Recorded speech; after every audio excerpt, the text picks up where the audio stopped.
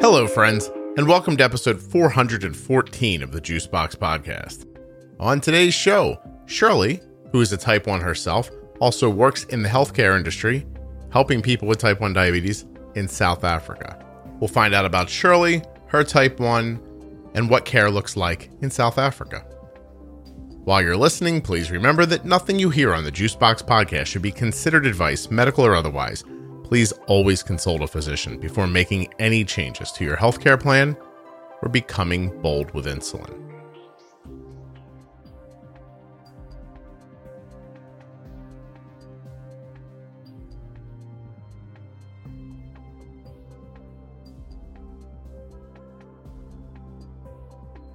I'm delighted by your accent. We're going to have a great time. Really? This is going to be the highlight of my day. Makes me laugh. Well, you don't hear yourself, right? You just think I sound funny. I sound normal. We all do.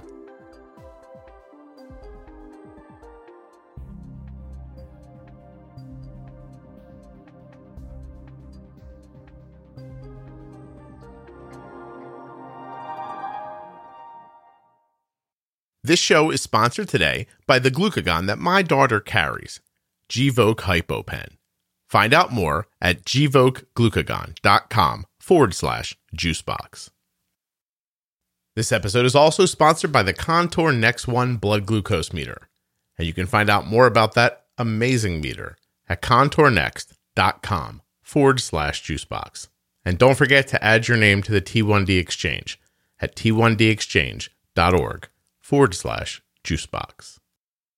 Hi there, my name is Shirley. I am South African. I live in Durban, and I'm a type 1 diabetic. I've been diabetic for 17 years.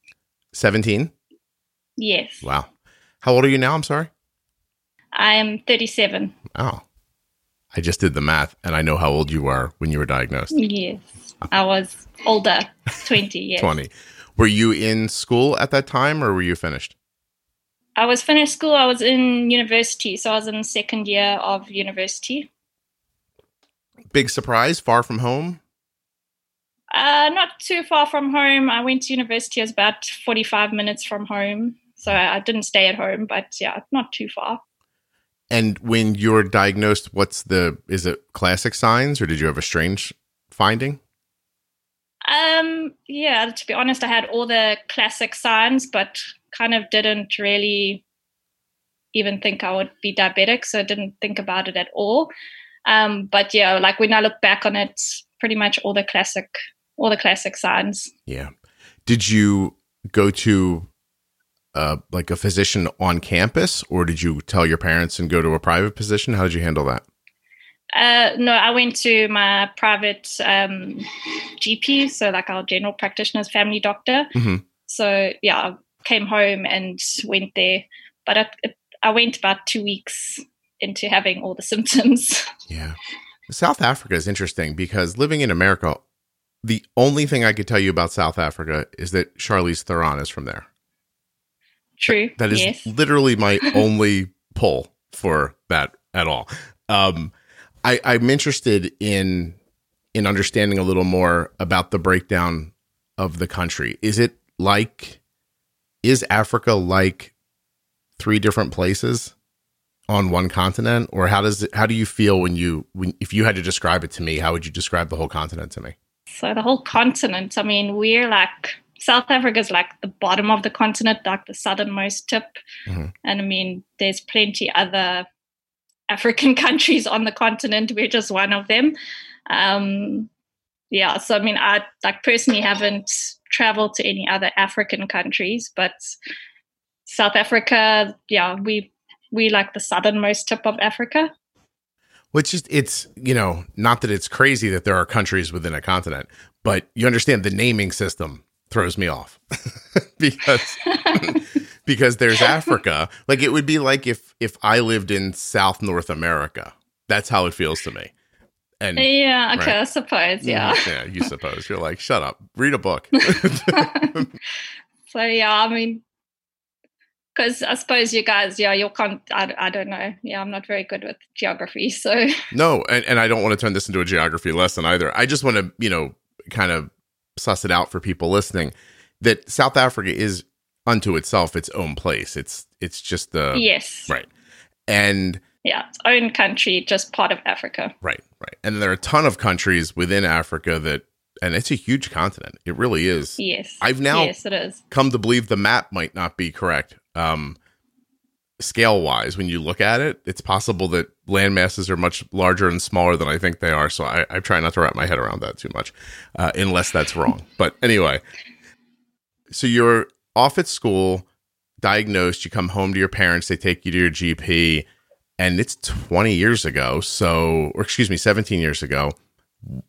What's management like, and is the technology much different in South Africa than I would find in America or other places? Okay, well, I suppose like on diagnosis, I started on insulin pens and just your normal basic glucometer. Mm-hmm. I've been on an insulin pump for about 9 years now. And then I started a CGM end of last year, so about 6 to 8 months on a CGM. So we have technology. I mean, we have stuff available, but it's not easily accessible due to funding. So most people don't access technology as much as you see in other countries, just due to funding. Privately, what we call our medical aids, they don't actually fund technology. You have to fight quite hard to get it funded. And then in our public health system, you can barely even get a glucometer. So there's no technology in the public health system. So for a person living there that's not financially able to just run out and buy something for cash, and maybe is on the lower part of the spectrum, they maybe can't even get a glucometer. Yes. So I work in public health. So I work as a dietitian in our public health setting. Mm-hmm. And access for diabetics in that setting it's shocking, to be very honest. Yeah. So it's very difficult to access a glucometer. If they do get one, there's only one type that you can use, because they only will provide strips for one type of glucometer. Okay. And if they get that, they get a maximum of 50 strips a month, which really is not helpful to anybody. So, yeah. That's really something. How do those people manage then? You're taking me back to a number of years ago. I spoke in the Dominican Republic. And when I was asked to come down and talk, they said to me, like, can you take what you do and bring it down here and translate it for people who are living, at the poverty line. And, and I was like, yeah, sure. So I put this whole kind of, talk together where I was, and then I got there and saw what they meant by poverty. And I realized that even what I was saying didn't imagine what was actually going on. 50 strips, like, what do I do with 50 strips? Take really good care of myself, like 7 days a month, or? Yeah. So, I mean, so 50 strips equates maybe to 1, maximum 2 tests a day. Mm-hmm. So if you work it out, or they could do paired testing over certain periods of time. But I mean, to be honest, so it's like what I listen to on your podcast, it would be very difficult to translate that back to my patients that I see as a dietitian. So in our public health system, there's also really no diabetic education at all. So they see a doctor, they get given something, whether they type 2, they get put onto medication. If they type 1, they might go to a higher level hospital especially if they're a child, and they'll have some sort of education there, and they'll have insulin. And then, there's just the lack of education is the biggest, it's, I think, a bigger problem than even getting the 50 test strips, because most of the patients we interact with, they don't really actually even understand what they have or what diabetes is or what's happening inside their bodies. So for them to control their diabetes it's very difficult. Well, okay. So let's talk about that for a little while. Is it like that for other disease states, or is diabetes particularly ignored?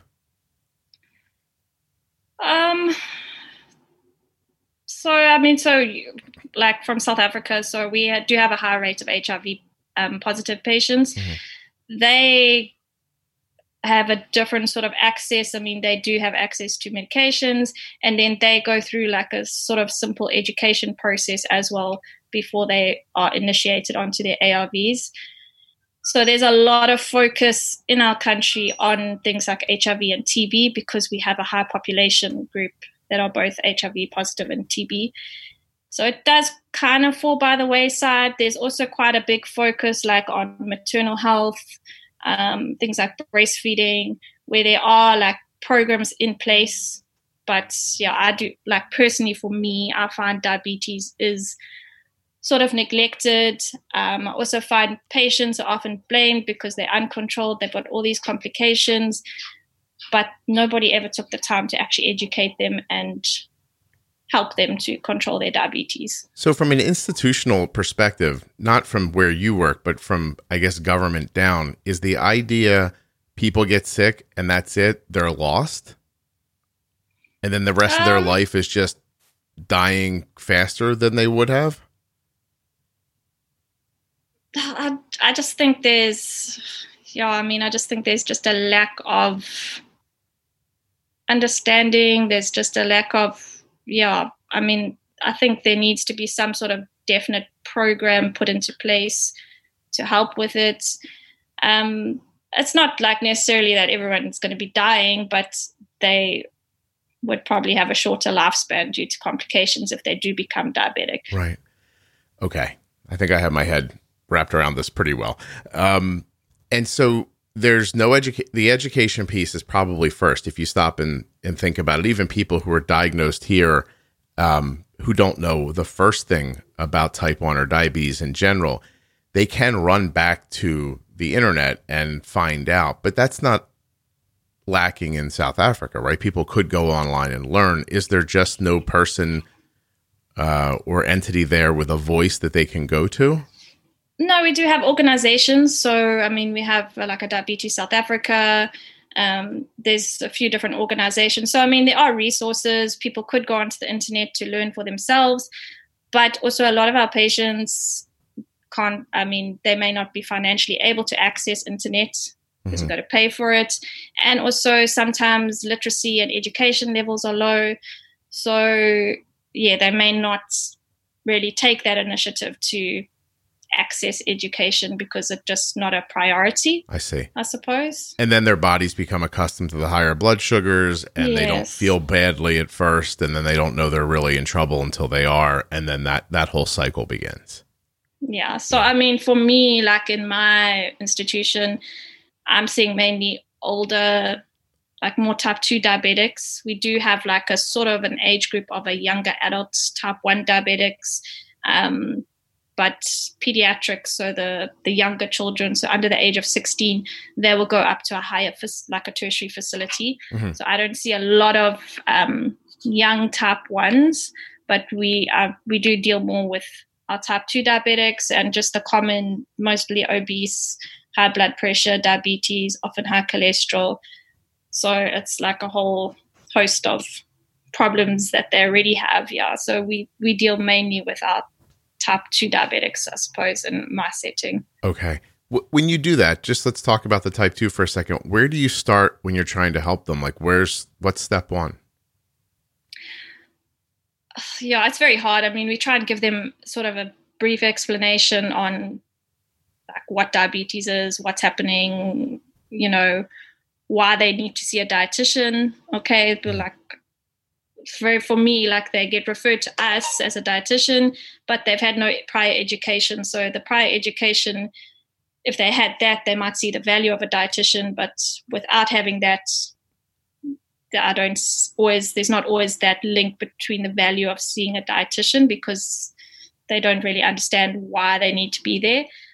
So I think it's more starting off with just brief explanations on what diabetes is, what's happening inside their body, why our food is important, how it works inside the body, and then we really do give basic dietary information at the level we are working with. I mean, I don't do things like carb counting, etc., unless I have a more motivated patient who has some prior knowledge and wants that extra information. But a lot of them, it's very basic dietary information, small changes that we can make to try and help them out. Do people return for follow? And by the way, do you have a Star Wars droid in your home? There's a very electronic sound what is that? Is that C3PO? Sorry, I think it's my phone. Let me switch it on to silent. Sorry. Don't be sorry. I was like, she's got a robot. She's pretending that it's not great, but she has one now. My question was, do people continue to come back for help, or do you see them once and then they disappear?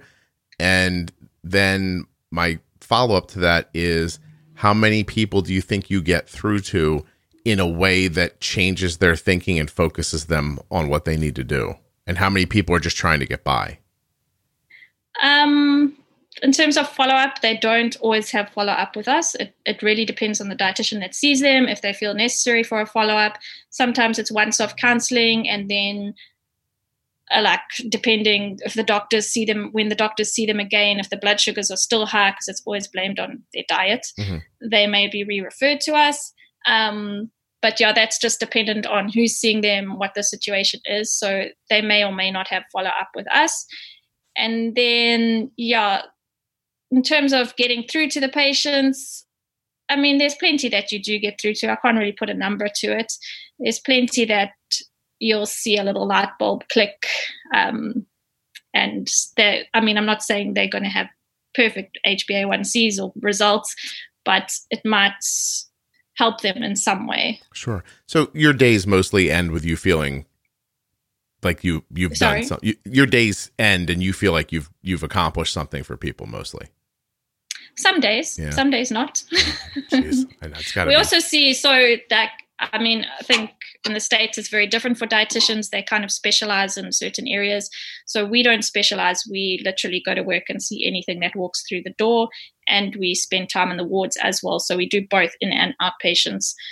So, I mean, I can have a day seeing diabetic patients, overweight, renal. It really just depends what comes to us on that day. So my sole focus is not only diabetes. Right. Well, so you said you have an insulin pump. How did you find your way to it? Do you have some sort of assistance or coverage or the finances to be able to do it? As a dietitian? No, I just mean as a type 1, like when you said you have an insulin pump. I'm trying to understand, like here people have insurance or don't have insurance. Some people's insurance is... So basically in our country, we have private health care, which you can pay for, or if you cannot afford to pay for private health care or choose not to, then you access public health care. So with my job, they do subsidize some of my private health care coverage. So like you guys have medical insurance, we call it medical aid. I suppose it's similar, but it is different. Okay. So from my brief understanding of how yours guys works, I think it's linked more to who you work for and what kind of insurance they offer. Yeah, so private insurance you get through your employer normally. You can buy it in cash, but most people get it through their employer. Their employer subsidizes some of the cost and you pay the rest. I don't know what people pay in general. I do know what ours is, and it's, for 4 people, I think we probably pay, I'm guessing here, but I bet you it's about $6,000 a year for the 4 of us. Yeah, so it's similar. The medical aid is a similar concept. Employers don't have to subsidize it. I just do get subsidized. And because I'm subsidized, I use the medical aid that they recommend. Mm-hmm. But if I do have the choice to use any medical aid I want, I can use any one I want, but they will only subsidize the one that they recommend. And then within the medical aid, there's like different options. So you can pay for different sorts of coverage. I pay about 5,500 Rand a month. So I don't know what that equates to in a year. Gotcha. I have no idea. Yeah. So monthly I pay about 5,500 Rand. Yeah. All right. Well, I'm going to tell you while I figure out how much Iran is worth. It's not worth very much at the moment. But what I was on our side, what I was going to say is that aside from the money that we pay out of our check every month that comes from the company that gets held back for the insurance, the first $3,000 we spend on healthcare a year is what they call out of pocket. We have to pay that too. So I guess if I'm being honest, if nothing goes oddly wrong in a year. Gvoke HypoPen has no visible needle and is the first pre-mixed auto-injector of glucagon for very low blood sugar in adults and kids with diabetes, ages 2 and above. Not only is Gvoke HypoPen simple to administer, but it's simple to learn more about. All you have to do is go to gvokeglucagon.com/juicebox. Gvoke shouldn't be used in patients with insulinoma or pheochromocytoma. Visit gvokeglucagon.com/risk.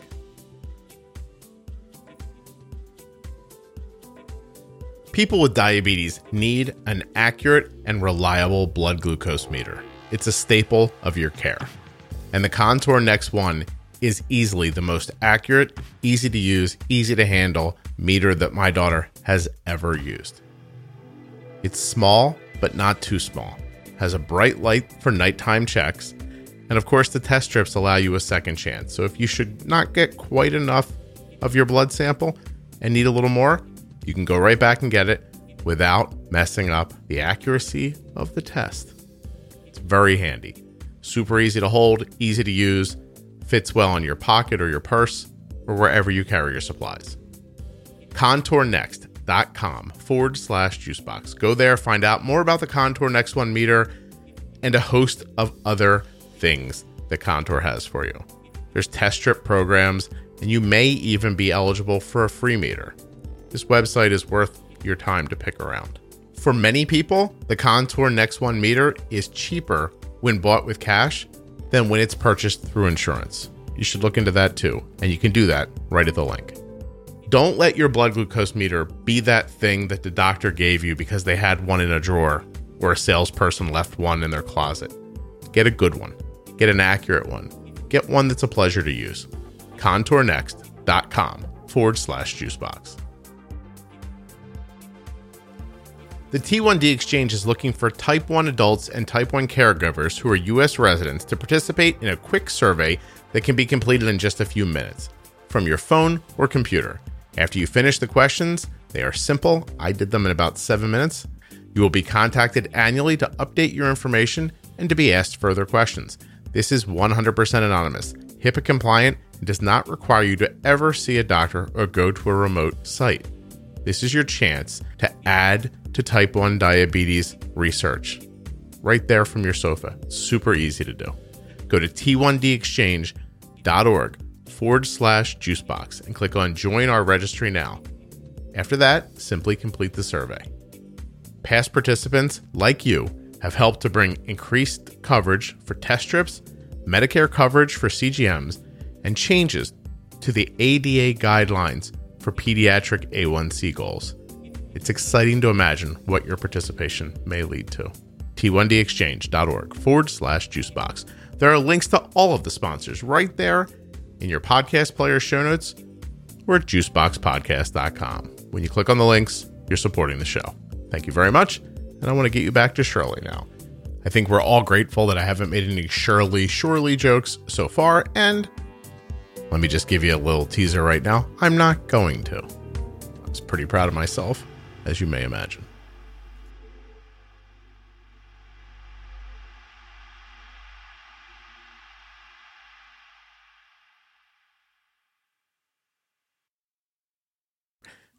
And it's a regular year. It must cost us about $9,000 in cash to have healthcare. And for context, that is 152,120 rand. Yeah. So our medical aid works differently. So like the medical aid I'm on the highest option, and then it's within the option they break down. So you have like in hospital care and they pay X amount for different things. And then you're out of hospital care, like you'll have a chronic benefit. Mm-hmm. I have like an optometry benefit. So paying out of pocket more comes for things that they don't cover. So with your diabetes under your chronic, all the medical aids will have what we call a chronic disease list, where they cover certain chronic illnesses. And within those chronic illnesses, they have what are called prescribed minimum benefits. And those prescribed minimum benefits are what they have to cover. So, for example, for diabetes, for type 1, they have to cover my insulin and my test strips. And then they'll also have a essential drug list, and specific insulins and etc. will be covered. If you go for insulin that's maybe not on that drug list, then you'll probably have a co-payment. And then in terms of insulin pumps, CGMs, they are not readily covered at all. There's no sort of funding for them within the medical aid. You have to try and fight for it. If they were, do people generally have cell phones to use as receivers for a CGM, or would they need a receiver from the CGM? No, there's access to cell phones. Okay. Yeah. I'm just going to blurt this out before I keep moving, just for context. $1 is just about 17 rand. Okay. So just so people have context. So if I had a CGM, I might have a cell phone to use it with. And what kind of pump do you use? I'm sorry. So I currently use an Accu-Chek pump. I don't think you guys have it in the States. It's it's a combo. It's called Accu-Chek Combo. My pump is now 4 years old, so it's just out of warranty. So hopefully I will be able to upgrade to a newer system. It's just basically the one I'm using is just a pump. It comes with a glucometer, which connects to the pump via Bluetooth, so I can control the pump with the glucometer as well. Okay, so you take a blood test and it shows up on your pump. And do you have a CGM yourself? I'm sorry. So yes, I have. I've started using a CGM at the end of last year. I'm using at the moment the Medtronic Guardian Connect, because it's what I was able to get funded via medical aid at the time. Okay. Wow. All right. So how about insulin? Is everyone that we've talked about, despite their financial situation, is insulin available to all of them who need it? So yes, insulin's available. So in private, let's start. So in our public healthcare system, it's your older insulin. So like Actrophane, Protophane, the Humulin insulins, they really only have access to those. Mm-hmm. I think you guys I know I've seen it termed as the insulin you get from Walmart. Okay. It's the same. That must feel good to hear it that way. Public healthcare system. Jeez. Gotcha. All right. So what we consider here to be older insulin is what's common there, and available to everyone. In your private sector, I mean, you can access Lantus, Levemir, your Apidra, your Novarapids, your Humalog. I think we have, Tresiba is available now as well. So in private, you can access, I suppose, your newer insulins, if you want to term them as that. Right. And what do you use? I'm using, in my pump, I use Novorapid. But I mean, since diagnosis, when I was diagnosed, I used Lantus, and I've used Apidra, I've used Humalog, and I've used Novorapid as my rapid acting. And then, my longer acting, I've used Lantus when I was diagnosed. Okay. So, for your care, what are your goals? A1C, is that how you measure? Do you measure more like your variability, your up and down? Do you just shooting for what your finger stick says? How do you go day to day? So I do use HbA1c. Since I've had a CGM, I have been able to look more at like my time in range and those things as well. Mm-hmm. My A1C has ranged, I think it generally was in the 6s. Last year, it climbed up into the 7s. And then since I got the CGM, I have reduced it down to 5.8%. Just by having all that extra data, it really does help to make changes. and to just see what's happening throughout the day, night, etc. What changes did you make? Did you start with food, or were you pretty comfortable with your diet and it was more about insulin? More about insulin. I mean, I don't really follow a diet, but I'm pretty comfortable with my so-called diet. Mm-hmm. I kind of eat all the food, but more just about insulin. I've been able to just tweak my basals a little bit as well, so that's helped as well. And then, I do exercise quite a bit. I still kind of battle with that, with dropping low during exercise. But also playing around with like your extended boluses on your pump, which you can see better when you've got a CGM. You can see how they affect it. And then, pre-bolusing, I've been much better at that as well since I've had a CGM. It's a big deal. That's probably where you got the point out of your A1C, was the pre-bolusing. Yeah. Oh, wow. So it's very interesting, because I have the feeling that I have talking to you about what's happening in South Africa around care is how I feel when I'm doing the podcast. And I think this podcast really is reaching just people, fully reaching just people who have the technology to take advantage of the data. And for everyone else listening, it's probably feels like, I don't know, like something it's out of their reach. And is there a way, since you've been listening, is there a way to take the conversations on the podcast and what you've taken out of it and give it to people who don't have the technology? Or is it not possible in your opinion? I think it could be possible. It's a little bit difficult. So, I mean, like the patients I see, a lot of them also, like, English is not their first language. Mm-hmm. So sometimes the context might be difficult for them, like not having English as their first language.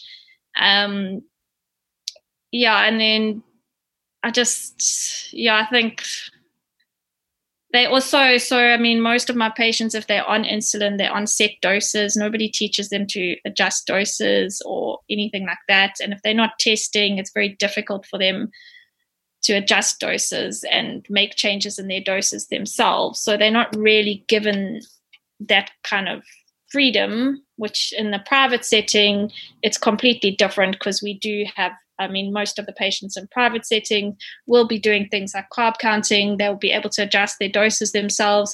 They have access to better sorts of insulin. But in the public setting, it's a little bit difficult. I can give basic messages across, but there's not a lot of, I don't think a lot of the information would translate very easily for them. So many people there are managing type 1 in a way that is more reminiscent of 40 or 50 years ago in America. The idea of just, I'm going to get up in the morning, give myself some insulin, make sure I eat at the right times. If I get dizzy, I'll eat something. Like it's that simple. Yeah. So,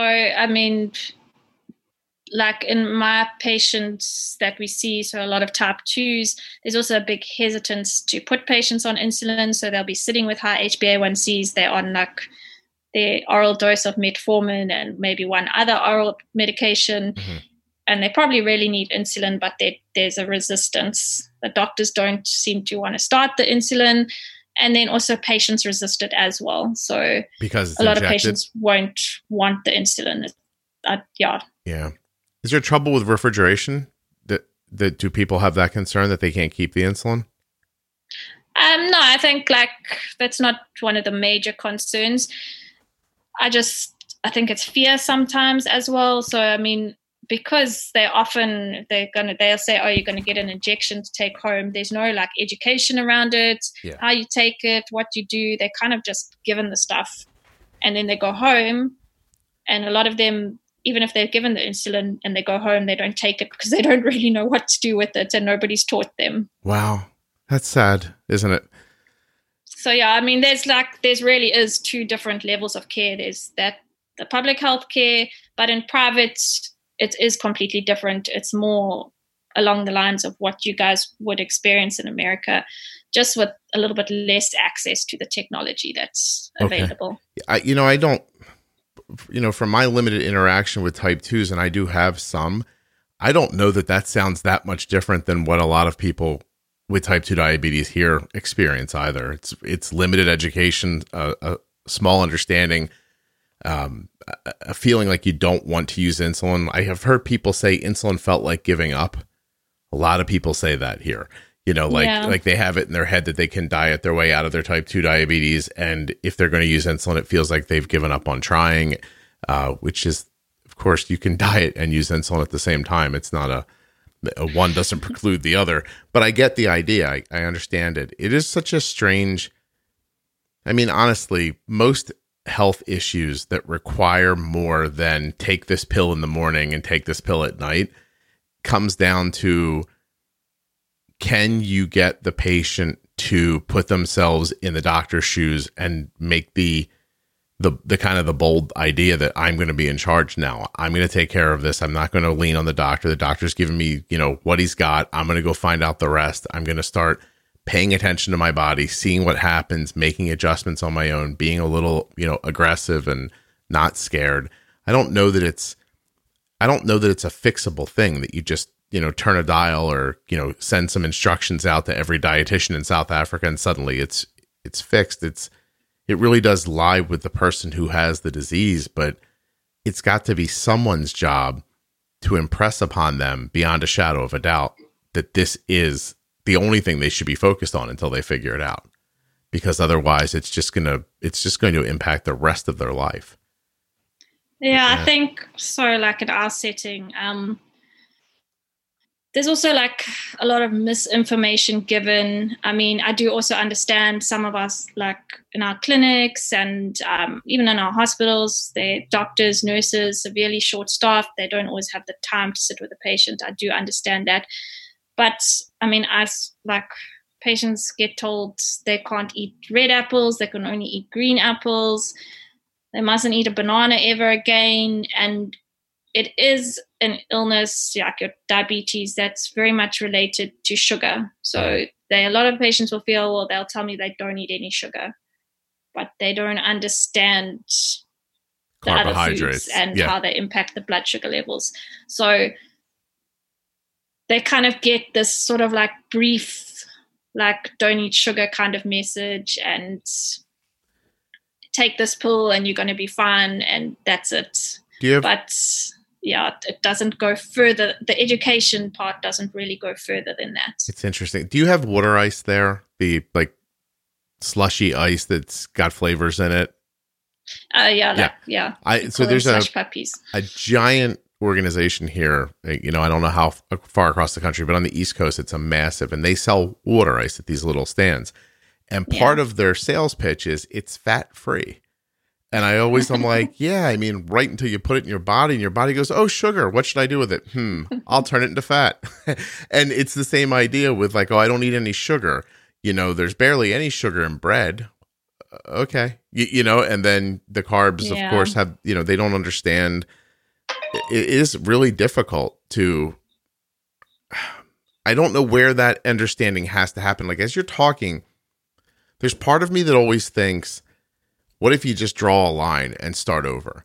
And everyone who's above a certain age, you're just going to miss them and there's nothing you can do about it, but at least you could fix how it happens moving forward. Like, do you spend more time in, lower level schooling, with younger children? Explain that to them, but don't just say, hey, sugar turns into fat, or, bread could be carbs too. Like, you don't just do that. You say, and 10 years from now, when a friend of yours or you develop type 2 diabetes, this is going to be really important information to remember. Like, do you give them a little extra honesty and so that it sticks in their head? Because, I'm watching my daughter downstairs this morning doing geometry, and she's thinking, when am I ever going to use this in my life? But if somebody said, listen, this geometry you're learning today, this is going to save your health 10 years from now. Really remember what you're being told here. Remember to come back to it. I don't know if this is going to sound connected or not. Do you have children? I don't have any children. Okay. No. First of all, good job. Kids, dogs, it's a lot of problems. But I find myself thinking, I should have started a diary when my kid was born. And every time I thought of something, wow, he's going to need to know this one day, I should have written it down. Yeah. Because I find myself learning things about life. Sometimes it's medical and sometimes it's not. And I think, well, now I know this. Like, he should get to stand on the shoulders of this idea, not have to figure it out for himself. And, sometimes when it's not medically and, related, you think, well, it's good to figure things out on your own a little bit. But if you're really going to make a leap in something, you can't start in a hole. You have to start, somebody's got to prop you up a little bit. And with medicine, it's super important. It's what I see with the podcast. People come in completely lost, and the podcast supercharges their idea of what's going on, and it does it quickly so that they suddenly are lifted up, and then they can start, at least they're playing on a level playing field all of a sudden. But if you give someone diabetes and then give them all of the physical problems that come with it, especially, mental tiredness, your body feeling wrong, like, all the stuff that you could be dizzy, all the stuff that could come with it. And then on top of them, tell them, now live through this every day and don't forget to pull the pearls of wisdom out, and don't forget them, and don't forget how to, apply them. It really seems impossible without help, without somebody to stand, someone's shoulders to stand on. I don't know. It makes me, I keep thinking about it. Like, there's a way to handle it. I've been having type 2 conversations with people privately recently, and I just think there has to be a way to do for people with type 2 diabetes what the podcast does for people with type 1 diabetes. And I think it's doable. I think it is. Yeah. I mean, if I look at our context and like the patients I work with, so a lot of it's lower income patients, and in terms of diets, they tend to eat a high starch, high carb diet just because it's your foods that are easily available, accessible, they're cheaper. So I think, like, from my side with the information I give, if I can relate, because they only feel like sugar affects their blood sugar levels and they're not having sugar, or, they're not eating cakes or sweets or whatever. But often, just to try and relate to them that starch will also affect their blood sugar levels, and they will eat very big portions of starch. So I think it's little things like we get them to cut down on their starch portions, trying to include more vegetables in their diet. So, it really is like basic healthy eating. And for myself, I never apply it just to the patient. I encourage them to apply it to their whole family because it's beneficial for everybody in the family, and it's not specific information. Yeah. And then on the other spectrum, in our private healthcare, you do also get people's perceptions. Like, a lot of people only eat low carb or no carb. So it really just depends where you are in society, I suppose, if you're lower income, middle income, high income, and what your perception on diet is as well. So yes, it is a little bit difficult even in private, because those patients have more access to information, technology, stuff on the internet, and they don't really see a value of a dietitian sometimes as well, because they're just going to follow whatever fad diet or etc. that's out there at the time and what works for them. Right. Whatever Google and Instagram tell them to do. Yeah. My goodness. Well, that's so scary. Like, for myself, I've never eaten a low carb diet. I eat carbs, I eat everything. And a lot of people like try and push that onto me. And I'm like, well, I don't really see the need for it. So you're it's doing very difficult. You're doing terrific. Do you know back in when you were younger, what your A1Cs were like in your early 20s? I think they were relatively fine. I think the highest A1C I had was about a 9%, and I was battling. And after that, that was when I started, was interested in getting an insulin pump. And I think after that, I got an insulin pump. So I think they've mostly ranged in the 6s and 7s, maybe low 8s, and from what the one I can remember has been 9%, which was the highest it had been. Right. And then, I needed to refocus and look at something different to help with the management. Hey, you used the word a second ago I didn't hear. You said you were battling something. What were you battling? I can't remember. Oh, you said I was battling. And then it sounded like you said like one of Spider-Man's like foes or something like that. I couldn't tell what you said. Like you swallowed a couple of letters and I couldn't hear them. And I was like, oh, what were you back? Okay, never mind. I thought you were going to be like, oh, that was just this. But I don't know if it was, I really don't know. I'll listen. I don't know what I said. I'm sorry. I can't even remember. Don't worry. Listen, right here, when I'm editing the show, I'm going to go back and play it again and again for people. And we'll figure it out together instead of you knowing. It'll be fun. It'll be fun. You'll listen back one day and think, oh, that's what I was talking about. It's very interesting that you have been through so many different insulin types and that you're kind of, you have to mishmash your technology around. Like you have to get a Medtronic, CGM because it's what's available. That you're using a pump that, obviously we don't have here any longer. Is there a way to attract companies to South Africa? Like, is there just not enough of a patient population there? Is it a distribution issue? Do you know why some companies don't exist in some places, their products? So we have access to, so obviously Medtronic is here. That is the main company. The Accu-Chek pump is still available here. And then we do have access to Tandem and Dexcom as well. So that is available now as well. Okay. It's just not financially reasonable and nobody will back it up with coverage. No, there's people. I'm sure there are people using it. The Dexcom, the sensors are a lot more expensive than your Medtronic sensors. So yeah, but there are people that definitely use it. Gotcha. Okay. It's one of those ideas. Like, I don't know how many, what percentage of people you'd end up pulling out of the hole, but if you threw a Dexcom on everybody, they'd have at least a chance to figure out what was happening to them. Even, especially type 2s, honestly, the way you describe them. I know that more and more type 2s are using glucose sensing technology, but that's for them, to see what a banana does and not just have somebody tell you can't have a banana anymore. To see what impacts medications have and where insulin would be helpful for them if, dieting's not working for them.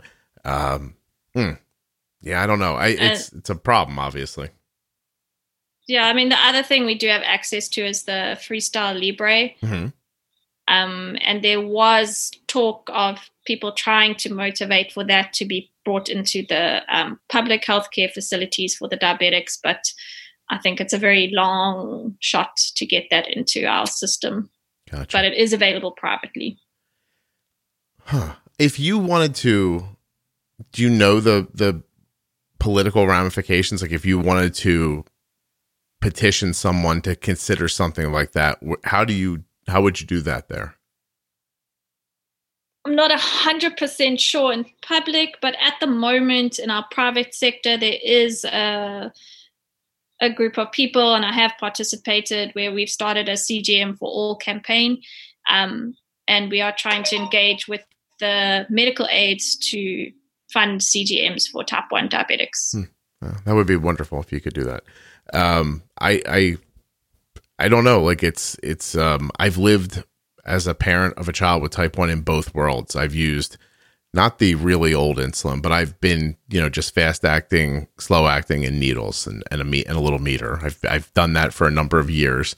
I lived through the beginning of CGM where it was, they were definitely finding their way in the first year, or the first iteration of it was, still better than anything I'd ever seen, but nowhere near what it is now. And what I'm assuming it's going to be as the generations keep pushing forward. And this is the way to do it. There's no doubt. Like this technology is the gold standard for understanding what's happening inside of your body and making great decisions that keep you healthy and let you live, the life you're supposed to.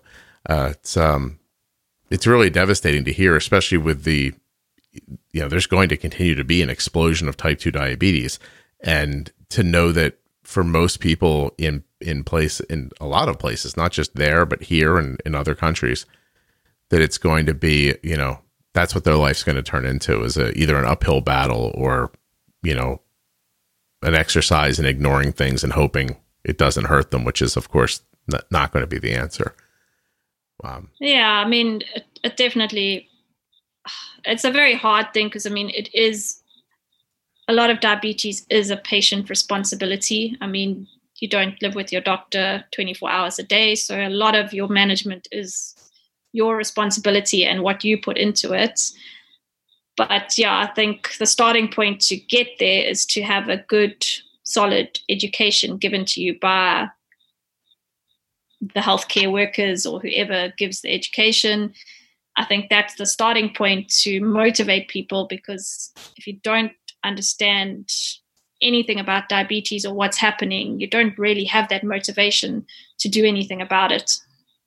Yeah. No, and it's even that, as you're saying that, I'm thinking, then you have to have a life that you want to be healthy to go live. Do you know what I mean? And if you're already struggling in other ways, what's the, you know what I mean? Like, what's the excitement for you? Like, oh, I'm going to be healthier so I can go, you know, do my job over and over again that I don't enjoy, that I feel like is just, you know, a task. And I don't know, it's a bigger idea. Like, how do you motivate yourself in that scenario? I suppose everybody has their own motivation. Yeah. Like something that must keep them going, whether it's your family, your job, I don't know. I'm sure everybody must have some sort of motivation in them to keep going. Yeah. No, I think so. I think sometimes it doesn't feel, when it doesn't feel doable, then, you know, we talked about this the other day. When you can't reach right into your mind and come up with an answer for something, and you don't know who to go ask, then there's that feeling that the answer doesn't exist, which isn't true. It's somewhere. It just, you don't know how to get to it. And not knowing how to get to it is about the same as it not existing sometimes. Gee, Shirley, you're a bummer. Is there anything you... No, I'm just kidding. What made you reach out? First of all, how did you find the podcast? I think on Instagram, through Instagram, and then I started listening to it. And was it valuable for you, or is it just interesting to hear about people with diabetes? It is very valuable. I mean, the pro tip series that you do, that's really great. And it's also just interesting to hear other people's stories. I'm glad. That's excellent. Instagram is what I was guessing. I wasn't 100% certain now. And now you've got me looking. I'm now interested to see how many people listen from South Africa. So I'm going to look real quick, right, while you're here, because there can't be that many is what I'm thinking. Because you found it, but yeah, there's a couple of thousand downloads this year. I guess that's not crazy. Okay. Yeah. But that's some people. It's interesting when I see it pop up, because I do look at the downloads in Africa, and it's interesting where it'll pop up moving up into other countries. It's very sparse, but there are just some countries right through the center that don't even have one download. Do they have no internet access in that Central African, in that Maybe part? Not. Maybe not. Look at you. You're like, I don't know. I'm not leaving South Africa. It's possible that they don't. I mean, I don't know what's in Central Africa. Is that like the Congo? Or yeah, a little north of Congo, a little north. Listen, let's talk about something real for a second. How many great white sharks have you seen? And how many people do you know who have been eaten by one? None. Get out of here. I've never seen one. I've never gone shark cage diving to see one. And I don't know anybody who's been eaten by one. I would never go in the water in South Africa. Although it looks beautiful. It's beautiful, right? Yeah, I mean, it depends where you go in South Africa. So, I mean, if you went to Cape Town, their water is really freezing cold. But in Durban, we have a much more warmer climate. Our water is much nicer and warmer. And am I right? Are our seasons, like what time of year is it there for you right now? So we are, I suppose, winter. But yeah, I mean, so where I live in Durban, winter is very, very mild. So it's not like if it gets to 20 degrees, we're in Celsius. So if it gets to like 20 degrees Celsius, we wear our winter clothes because it doesn't get very cold here. That makes sense. But other areas of the country get colder than us. What about the summer times? Is it incredibly hot, or what's it like? Yeah, very humid and hot. humid. I hate the humid. Humid's my worst thing. I also don't love the humidity. I also actually like Durban winter's perfect. Yeah, it sounds like early spring. 365 days of the year. You would take that. I see. Yes. Have you ever traveled to other countries? Yes, I've been to America. So I've been to New York and to Colorado. I've been to Italy. I've been to France, and I've been to the United Kingdom. Wow, that's a lot of traveling. Yeah, a little bit. Well, you think a little bit. You've been to 4 places I've never even considered. I mean, places I'd like to be that I've never thought. I wonder if, I know you said there's English isn't a first language, and you've heard the pro tips. So let me ask you this, and this isn't me trying to make something happen. I'm just generally interested. If you, instead of, like you said, it's hard to see patients because it's so quick. If instead of a quick 10 minutes, right? If you put 500 or 1,000 people with type 1 diabetes from South Africa in a room, and I jumped up on a stage and did a 2-hour talk about some of those pro tips and got people into the mindset, and there was someone there translating for me, do you think that would move them forward? I'm not sure. So in South Africa, we do actually have 11 official languages. Oh, dear God. So where I live in Durban, or what's our province is KwaZulu-Natal, our language, obviously there's English, but there's also the main language spoken would also be Zulu. And direct translation there's no real direct translation really between English and Zulu. So you can't translate word for word. So your 2-hour talk could take a very, very long time while somebody tries to translate into Zulu. I understand, to try to get it out. Yeah. So I would need someone like you who understands what I'm saying. You need somebody who speaks the local language to almost have their own understanding of what I was already saying. Yeah, to be able to listen to something, have their own understanding, and then disseminate that information. Gotcha. So, for example, if you spoke Zulu, which you didn't say you did, so I'm assuming you don't, or you would totally be bragging and saying you did. And so if you did, and you really understood the pro tips, and I showed up and I said something, you could listen to what I said and then put it into context because your brain would do the translation. Yeah, so I don't speak Zulu fluently. I speak very limited. So I wish I spoke it more fluently. But so my limited words and things I can string together definitely wouldn't help. It wouldn't help. But somebody, all right, I'm trying to imagine, like, how do you talk to people like that? And then they'd have to have the technology still. So I want to kind of finish up by asking you, what of the stuff that you heard in the pro tips have you been applying to people who don't have technology? What are you able to tell them? I haven't really used your pro tips much in my workplace. Something I do like to speak to them about if they are on insulin is maybe the timing that they're taking their insulin, because it's not often discussed. Sometimes they take the insulin home and they don't actually get told when to take it. They might take it after they've eaten. They might take it just when they eat. So that's something I do discuss. The only other thing I really also discuss with patients is the injection sites, trying to make sure they're rotating injection sites, because that's also something that's not really discussed with them or they're not really told about. Okay. But also in terms of the way we work and our professional regulating bodies, as a dietitian, we are technically only allowed to educate in terms of diet. Everything else is actually out of our scope of practice. So, I do give brief information, but that's just mainly from my own knowledge. But it would have to be an actual physician who said, this is how you use the insulin. No one else is allowed to say that. Yeah, so I don't really speak to them about dosing. I can't recommend adjusting dosing. I have to say they have to go back to the doctor and ask the doctor to look at those things. Even though, sometimes maybe I could see it for myself that they need to adjust their doses or change something, I can't really give them advice to do that. Gotcha. Wow. What's your favorite Charlize Theron movie? Quick.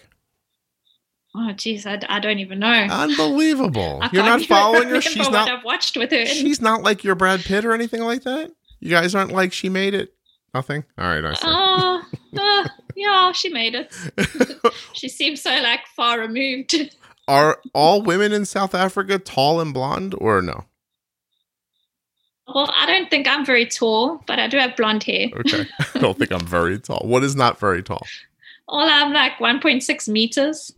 I have no context for that. That's hilarious. In my mind now. I can't really tell you in feet because I have no context of. I only know the metric system. I'm going to find out because right now in my mind, you're just as tall as like a baby in my mind. So you're like 5 feet and a quarter inches. I gotcha. Okay. All right. You're right. You're not that tall. Yeah, I'm not that tall. It's okay. So no, we're not all tall and blonde. All right. I was just wondering, is there any type 1 in your family? Like, was this... are there a lot of people who have type 1 or are you the only one? No, so when I was diagnosed, I pretty much was the only, I am still the only one. My dad's family, so my dad's actually Welsh, so he's from Wales.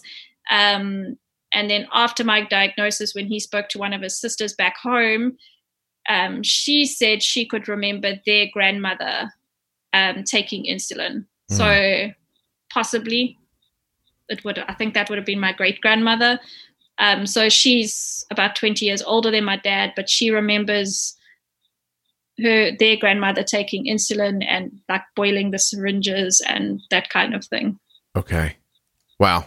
But otherwise, no, there's no one else. That's the only connection. So you really are on your own to do this and figure things out, and extra because you're living somewhere. Were you born in South Africa? Yes. Okay. So your dad was was your dad from somewhere else or?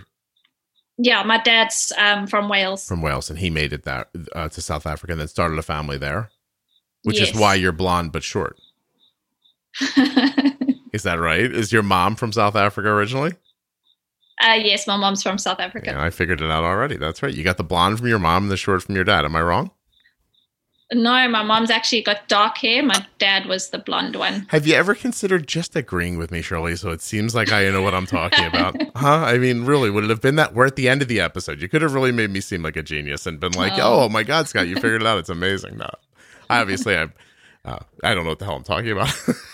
But you've painted a really interesting picture that I think people should wrap their minds around a little bit. That, you know, I see people here, and there are certainly people in America who are in, you know, just similar situations financially and with their ability to get insulin, especially, and technology for sure. And then there are people who, you know, like us, are just, you know, we're able to get this stuff because we have the insurance. I mean, if we lost our insurance tomorrow, it would be out of reach. But it's interesting that the problems don't change from place to place. The idea of, you know, not having the right education, not having the right understanding, then the tools, it's a worldwide problem. You would think it would be, since it's such a similar problem from place to place to place, you would think it would be something that would be fixable. But I guess in the end, it just really does come down to money and who's going to pay for it. So yeah, it does. I mean, I think every country in some way has similar situations, similar problems. Some people have access, some people don't.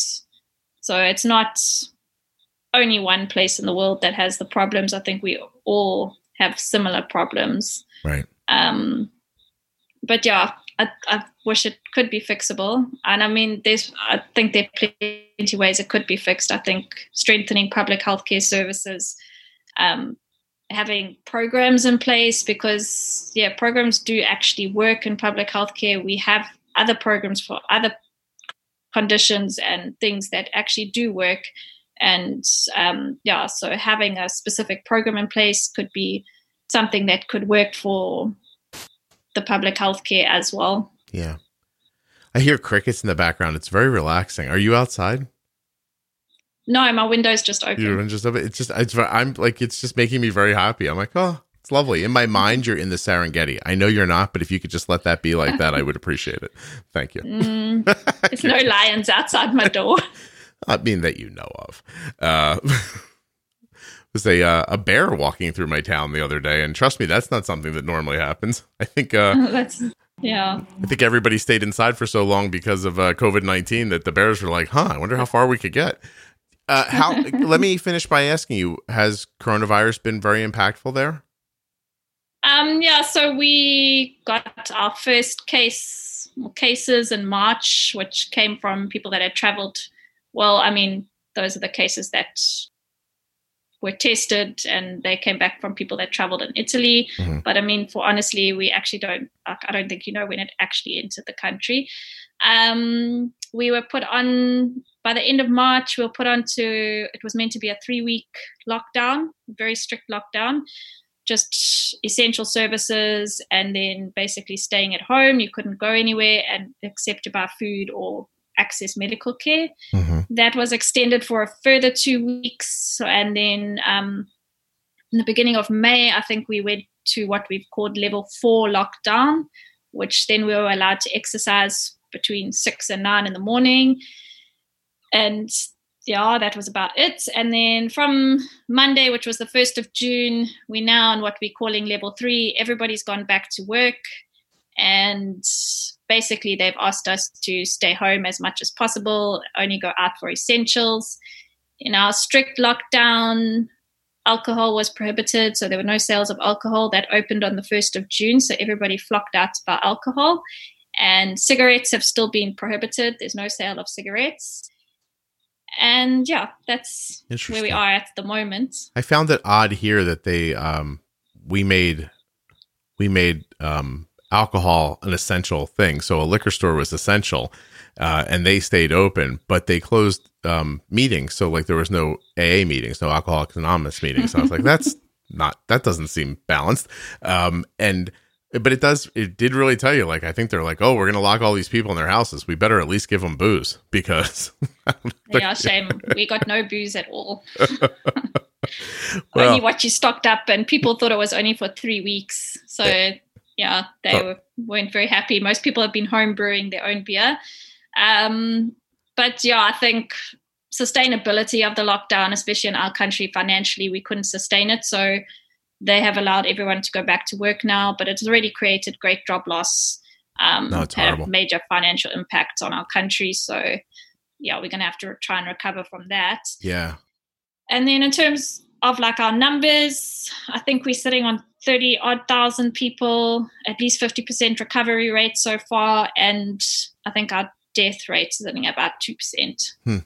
I know with the unemployment, I don't even think people know the full extent of it yet. Like there are people right now in America who are home who are like, oh, when this all is over, I'll go back to work, except they're going to go back and their job's not going to exist because the company's not going to exist. You know, unfortunately, I mean, it's not only for us. I don't think any country can sustain these lockdowns. Yeah. That's just really not sustainable. Like financially, it's not sustainable. And there's a lot of criticism about lockdowns. Should we be locking down? Shouldn't we? There's criticism about, so we have to now wear masks if you're out in public, exercising, anything like that. Right. Supposedly supposed to practice social distancing, but that's just up to an individual if you do it or not. We're still not allowed to, we're not supposed to visit family. So, it's... And I haven't seen my mother. Lots of things. I have not seen my mother in like 4 months. And I was talking to her last night, and she's in her mid-70s. And I started thinking, like, at what point are we protecting her body and breaking her mind? Like, I got to figure it out. Yeah, I mean, it's very difficult. And I do think for the elderly, it's actually not good for them to be isolated from people. Like, it's just, not just the elderly, for anybody to sit isolated by yourself, especially if you live alone or something like that. It's not good for you. Yeah, it gets to be too much. It's overwhelming. To have interaction with humans. 100%. I could use a hug once in a while. So, all right. Well, Shirley, I know what time is it there, by the way? It is almost 6:20 in the evening. Wow, that's lovely. Sounds very nice. Well, I really appreciate you reaching out and doing this and taking the time. and adding another perspective to the chorus of episodes. And I appreciate this very much. Thank you for finding the show and for wanting to add to it. Thanks for having me as well. Oh, it was a pleasure. It really was. A huge thank you to one of today's sponsors, Gvoke Glucagon. Find out more about Gvoke HypoPen at gvokeglucagon.com/juicebox. You spell that GVOKEGLUCAGON.com/juicebox. Thanks also to the Contour Next One blood glucose meter. Check it out at contournext.com/juicebox. And don't forget that you could bring real advancements to type 1 diabetes by just going to the T1D Exchange at t1dexchange.org/juicebox and joining the registry. Was anyone else really bummed out that Shirley had never seen a great white shark?